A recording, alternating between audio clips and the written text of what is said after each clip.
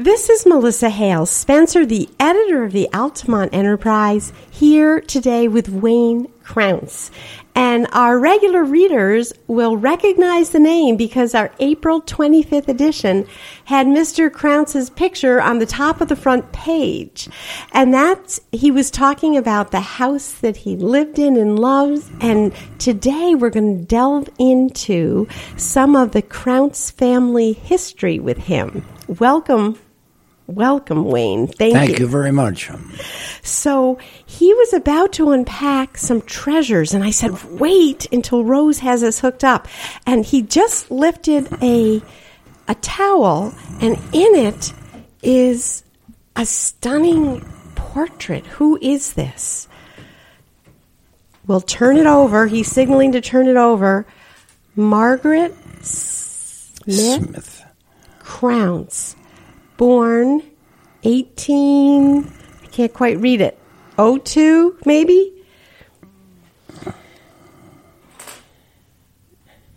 1802. Passed away in 1879. So it's like holding a piece of history here. It's just, she is a rather stoic-looking woman, and she has one of those old-fashioned, I assume, handmade lace caps covering her hair and a hand-tatted lace collar.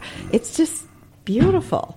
It's a drawing because I don't believe anybody had photos at that time. Right. At least here in Altamont. He's now unpacking his towel further, and there's another portrait emerging, and I'm guessing this must be her husband because they look like a matched set. Yes, this is George Frederick, or Frederick Jr. There was one Frederick that came here from Germany, and he had two children, Philip and Frederick. There starts the line of the Crounse family. There was the Philip line and the Frederick line. The Frederick line is where I am from, and that is where the homestead on the Altamont-Voorheesville Road was built in 1799. And I have looked up because of your visit, and on the back of this, he's just handed to me, is in typewriter, which now typewriters are even a little old-fashioned. Typewritten in are the descendants with their birth dates and death dates. And I was just going to read a little piece of the Crounse family history that was unearthed by the late Arthur B. Gregg, who was Guilderland's town historian for decades. And I was a little girl in elementary school, Guilderland Elementary School, when this white-haired old man came into our classroom and started teaching us about Guilderland history. And he wrote for the Enterprise, and the type, because type was set in those days in lead, the type was saved, and the Historical Society, the Guilderland Historical Society, printed the book Old Helleberg, and Mr. Crounse brought in with him a special pamphlet just on the Crounse family. But I'm just going to read the little tiny introduction to this section because it'll kind of set the scene for our conversation. It's called The Crounses of Old Helleberg.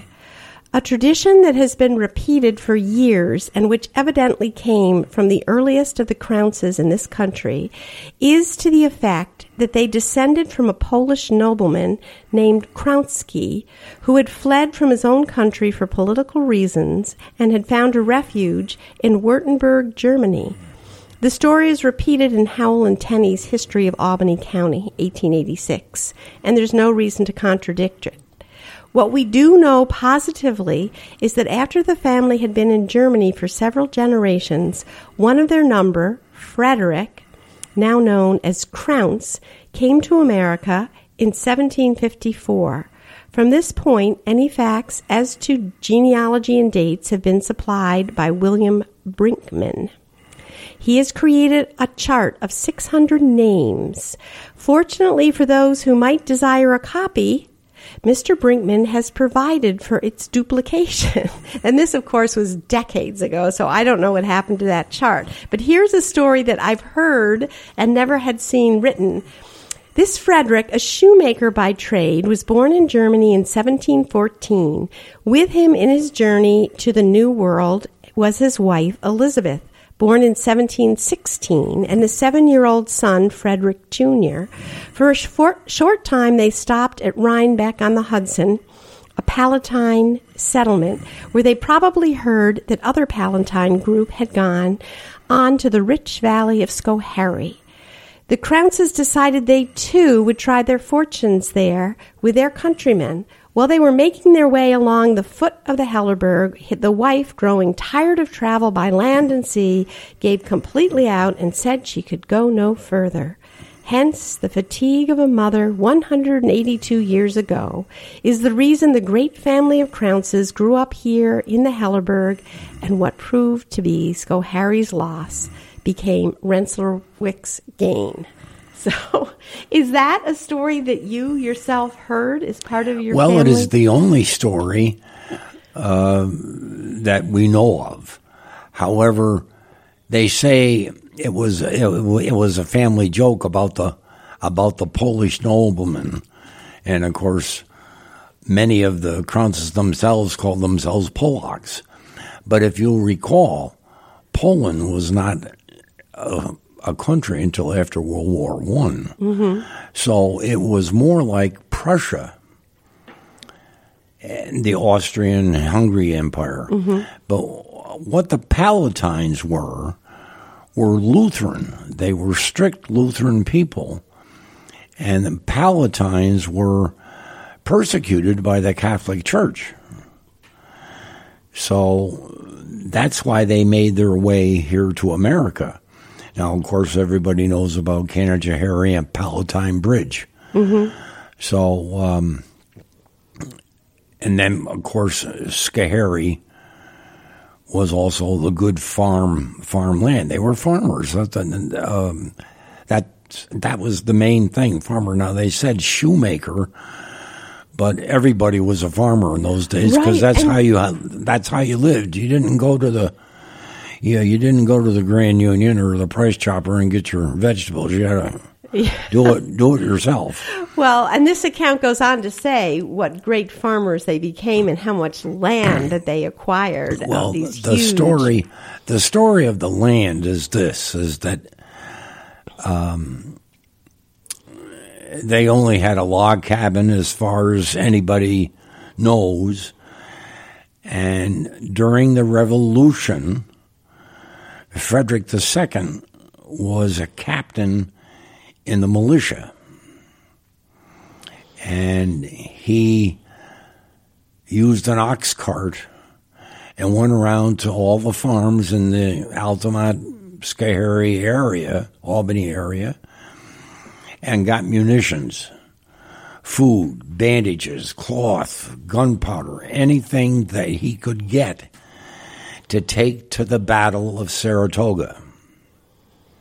Well, the reason why the colonies won the Battle of Saratoga was because of the supply line. The British ran out of supplies.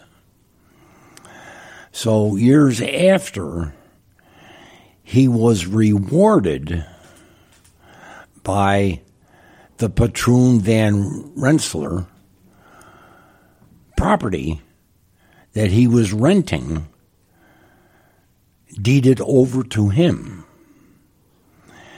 Now, in those days, money was not essential, but property was. So you could have a very good money crop that you didn't have to share with your landlord. And that's how they became very, very, rich is the wrong word to say, but very well off. And very as a farmer, that was a big thing. And, of course, they had big families in those days.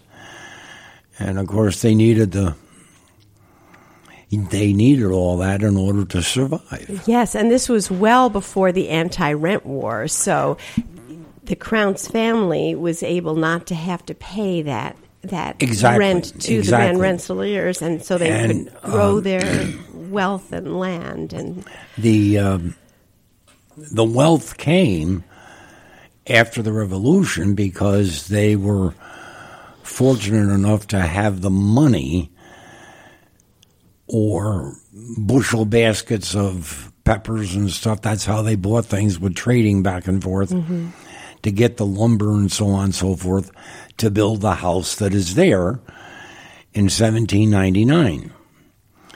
And there's a Dr. Wood that owns the property now, and he has been renovating it, making it more modern. But he was telling me one time that when they made that house, it wasn't off by much.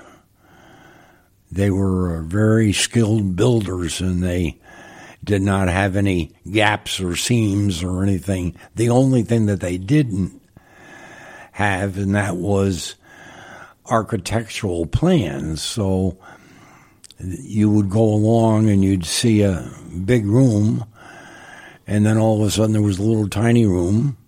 You don't know what it was for, and there might be a window in it. A window looking into another room. Well, to us that seems silly, but in those days, as is today, windows are very expensive. So if you could afford a window between rooms on the inside, that was considered a luxury. They are well-built houses. I happen to live right next door to that house in another Crounce house, and it's the old post and beam construction that is just lasted hundreds of years, and it's really solid. The center entrance colonial, as it was called, had this stairway around the edge of the building to go upstairs. So that meant there was a big, big area, and they could bring produce, hay, whatever, and take it up and put it in the attic if the barns were full. So you had brought with you something you were about to unfold and said it hadn't been seen. And I said, wait until we're into the podcast. So I'm handing this to you now so you can open it. And I'll just tell our listeners, it's a very tightly rolled piece of paper, I think. And you're taking clips off the end of it. And we're about to have it revealed. You can probably hear the paper crackling. Oh, my goodness. It says, the Crounce family, town of Guilderland, New York.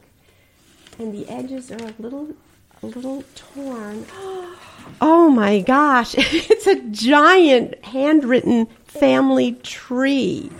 Oh, my goodness. And Rose is documenting this with pictures, so we can probably run those with the podcast. Oh, isn't that amazing? Oh, and it keeps going. It keeps going. It will go across the room. Okay. Well, I feel like we might damage it if we did that. Oh, my goodness. He's got his arms spread as wide as they can be, and there's, I'd say, half again as much to go in the roll. So, wow. Wow. What is it like to have that kind of lineage?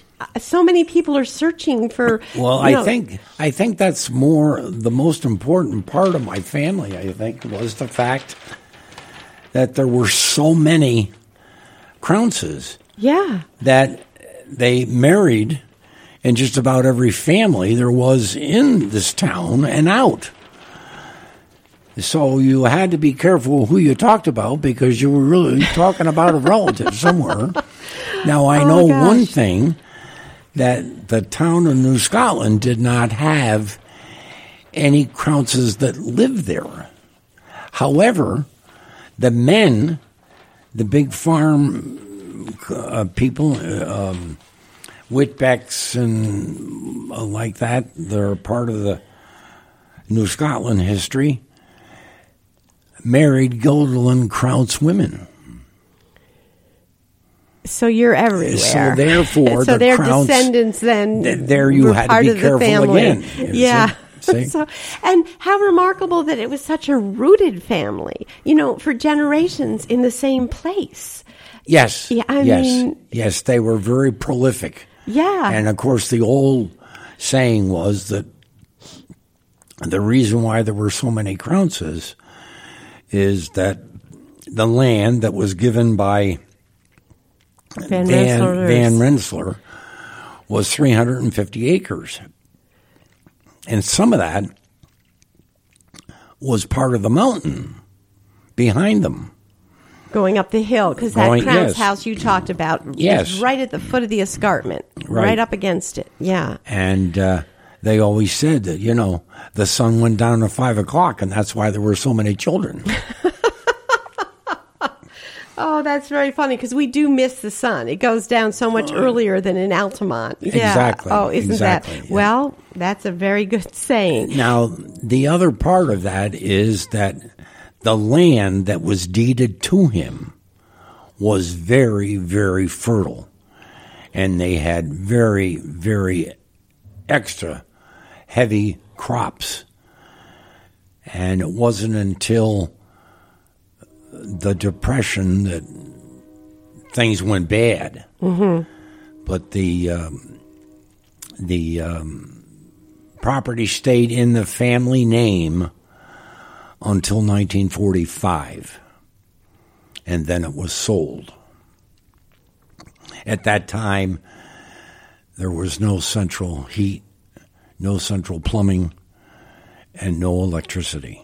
And you showed me a story about Dr. Gilbert, who had purchased that house. Dr. Gilbert purchased that property, yes. And restored it, you said. Yes, yes, she took it.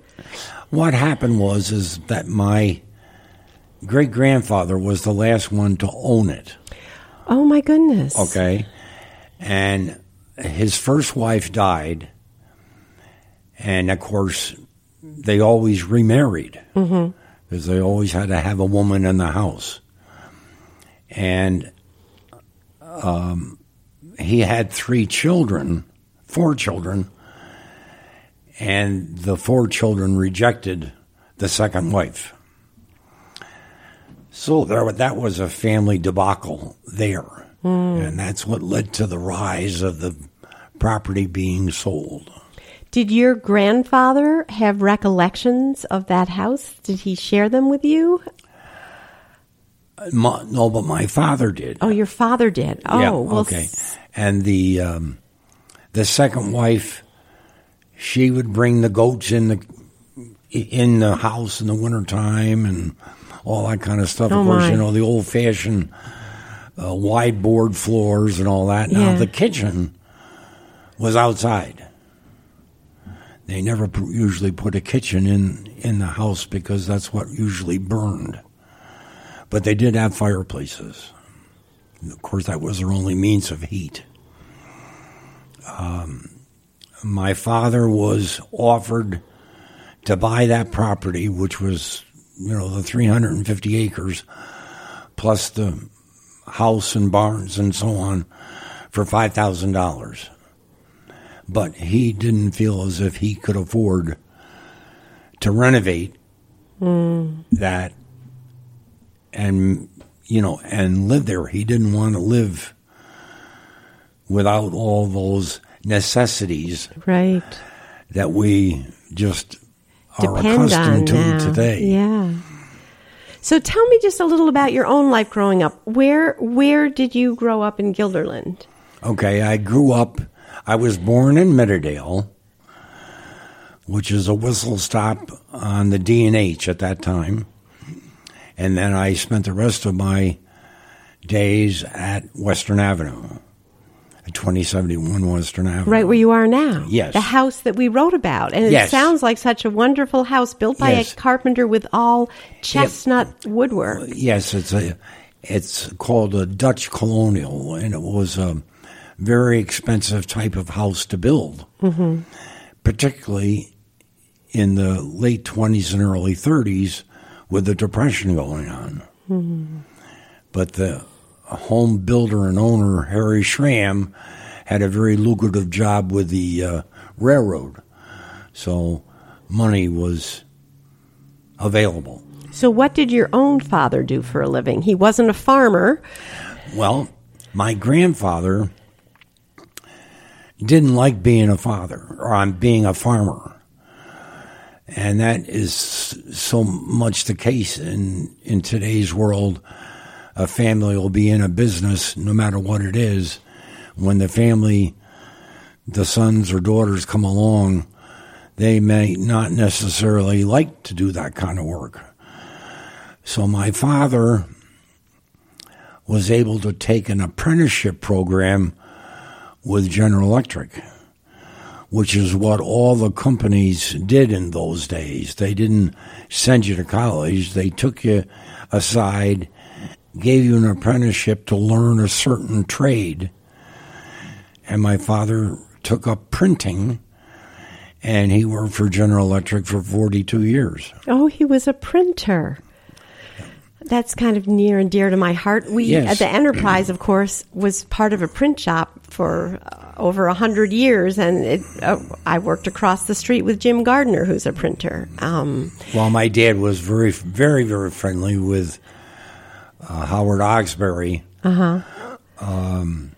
just because of that.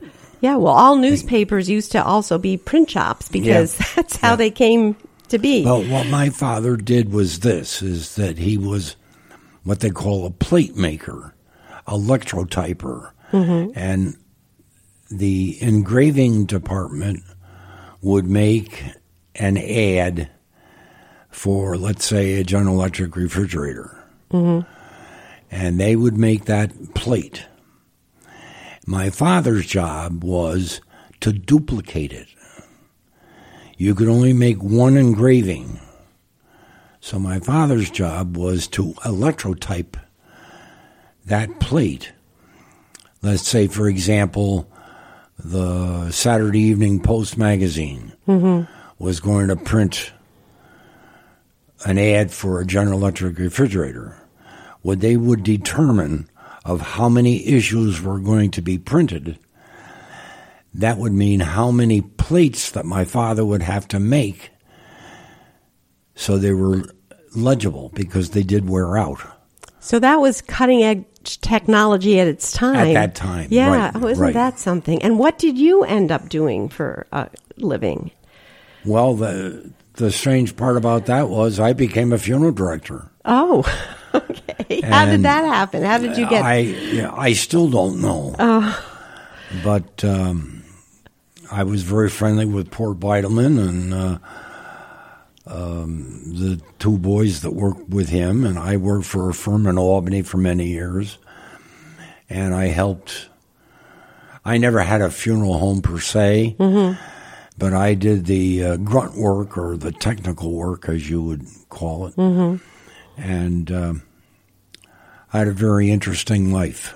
I bet, because you see people... Because I worked for several different funeral homes. In those days, it was all single proprietor businesses, which we don't have much of anything anymore. In any field, you're right. I mean, if you want to buy a cup of coffee today, you can't go down to Josie's or Mary's. You got to go to Dunkin' Donuts, because there's more than them there is the others. It's all the big corporate world today. Well, we still have the Altamont Enterprise. Oh, exactly. But you brought some other things in your bag. Is this, you mentioned a Bible. Is this the family Bible? Yes, I have a Bible that was given to me many, many years ago, because at the time I was the last Crowns. Since then, I had a son, and he had a son. So the line will go on. The line will go on. And is your son and your grandson, are they both interested in family history too? Not much. Not like I am. But yet, you see, the difference is when I was a kid, there was such a big population of aunts and uncles of my father's that I got to know a lot of them, because they all lived to be in their 80s and 90s. So you learned family history just from talking to family. Yeah. Isn't that wonderful? Yeah. I don't know if you've ever heard the Oakley Crounse. He is on Brandel Road, and he has, I think, one of the oldest barns in the town of Guilderland. Yeah, there are two old Dutch barns on Brandel Road. I walk my dog there. Yeah, okay. He bought the farm of the Van Arnhem. Oh, I know where the Van Arnhem, there's a historical marker for and where his grave is. The farming that he did was all vegetables. Grapes, peaches, apples, plums, pears. That's all he did. Mm-hmm.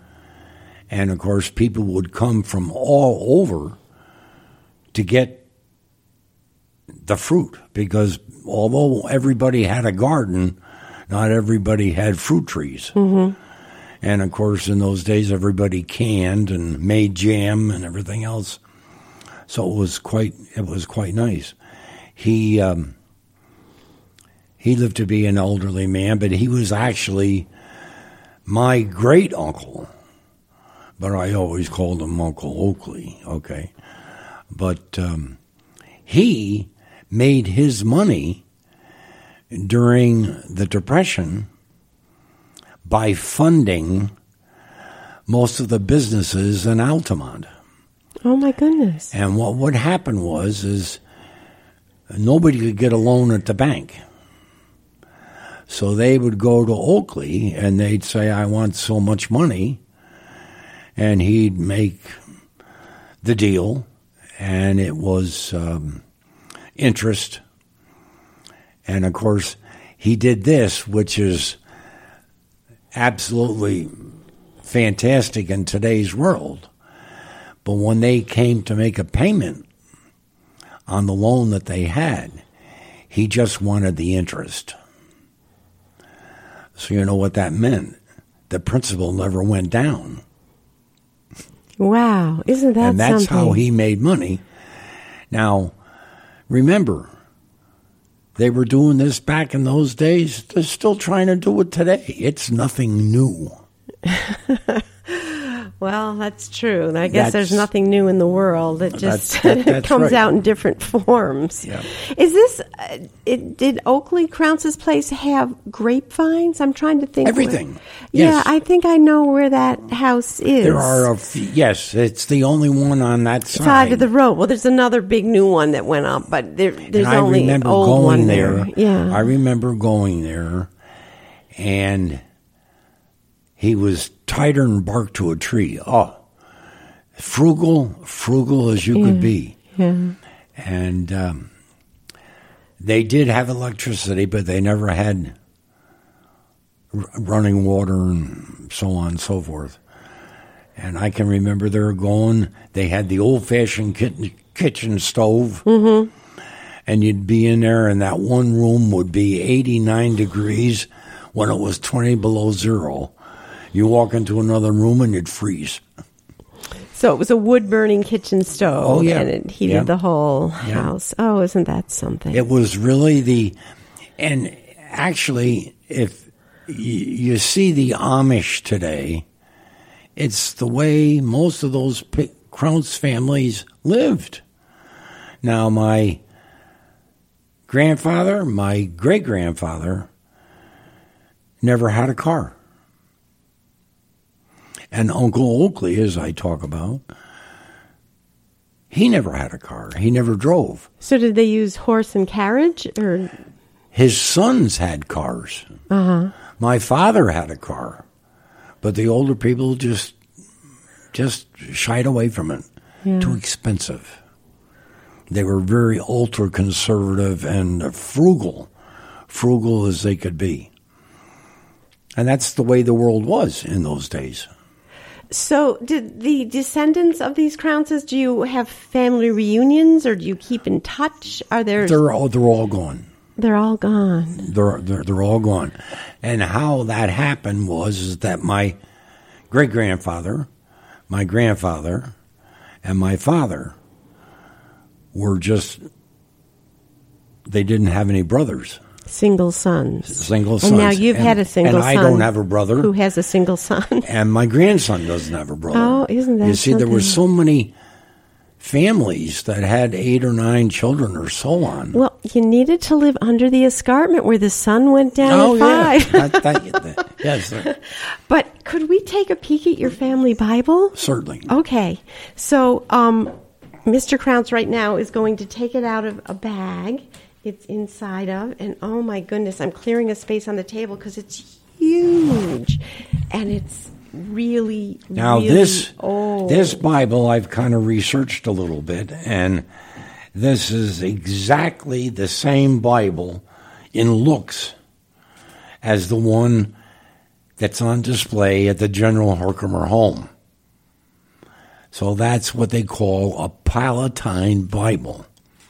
I just need to describe. It's got very ornate leather work on the top. I'm just going to feel. Oh, yeah, it's like got depth to it. It's like inlaid. And then the corners have metal, I would assume, because that's where you'd turn and it would Well, they had no TV, so they had to read the Bible. Yeah. And it is thick. It is, 4, 5, 6 inches? Oh, and inside is the most beautiful calligraphy, would you call it? The most beautiful writing of, and I have to walk away from the microphone to see it. I think it's German. Is it German? Yes. Okay. Yes. Wow. Now, there's several pages here where someone has written in the front pages of the mother and father and the number of children and their dates of birth. What is the oldest date? What is the first date? The first date is John Frederick, born in 1768. Now, the Bible itself came from Germany, and that was from Frederick I. So, George Frederick, I assume, used this Bible too. As time went on, each family had their own Bible. But in this situation, there is a leaflet in here written, and it is, the above was translated from the German by Reverend G.W. Lake of Ghent, New York, while on a visit at the Henry P. Crounce's September the 8th, 1892. So it was several years before it was even... So 1892, more than a century ago, well over, this was translated, and the translation reads, "Alone to God's glory," and then this too is in beautiful handwriting, although not the kind of script I've never seen before on that other one. It's just like a work of art. And it says, George Frederick Crounce has with his wife begotten the following children. And then it names John Frederick, 1768, well before the American Revolution. And there you're holding it in your hand. I kind of have goosebumps. And then we have Frederick, born in 1769. Conrad, is that? I don't know that name. Conrad, 1772, and Jacob, 1783, and then the list goes on for the later generations. That is just and there's stunning. the title page, and it says 1736. And you can see that somebody's repaired it. Oh, look at that! The page itself, the back of it, has been repaired because it must have been turned, and you can see it's a well-read Bible because the edges of the pages are the kinds that people have turned. Oh my goodness, there's something. Well, that's from me. Oh, okay. It's a modern newspaper. I just want to find some stuff in here.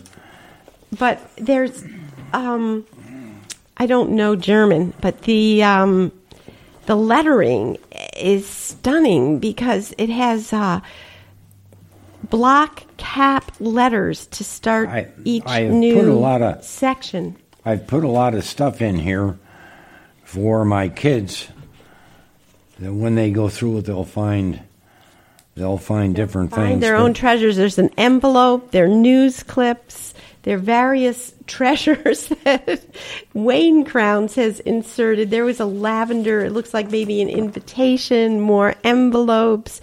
But this print is just so stunning. I wish I could describe those. The capital letters that start each new section of the Bible are very ornate with... well, it's the Old English. yeah, with the drawing around the letters. And I guess that's how they did them, because they were all that way. And it's what is amazing to me is that they were doing this in the 1700s. Yeah. Well, the Gutenberg Bible sort of changed how And, one page at a time. right. Ooh. There's your list. There's, I'm trying to find a... There. Now, there's a lock of hair, and I don't know who it's from. Well, with today's DNA testing, you could find out. You could send a strand of the hair and get Is the that DNA amazing? tested. I have no idea who it is. It's a brown lock of hair, and it's wrapped in a golden, old style. Now, it could very well be a child that died. Yeah. Because, they had many children that died in those Died days. young. And there's a strap, too, that looks like it at one time hooked. I wouldn't push the lever, but it looked like it would hook the Bible shut. I took this over to a lady over in Schenectady who renews these. And she would rebuild the back binding. Mm-hmm.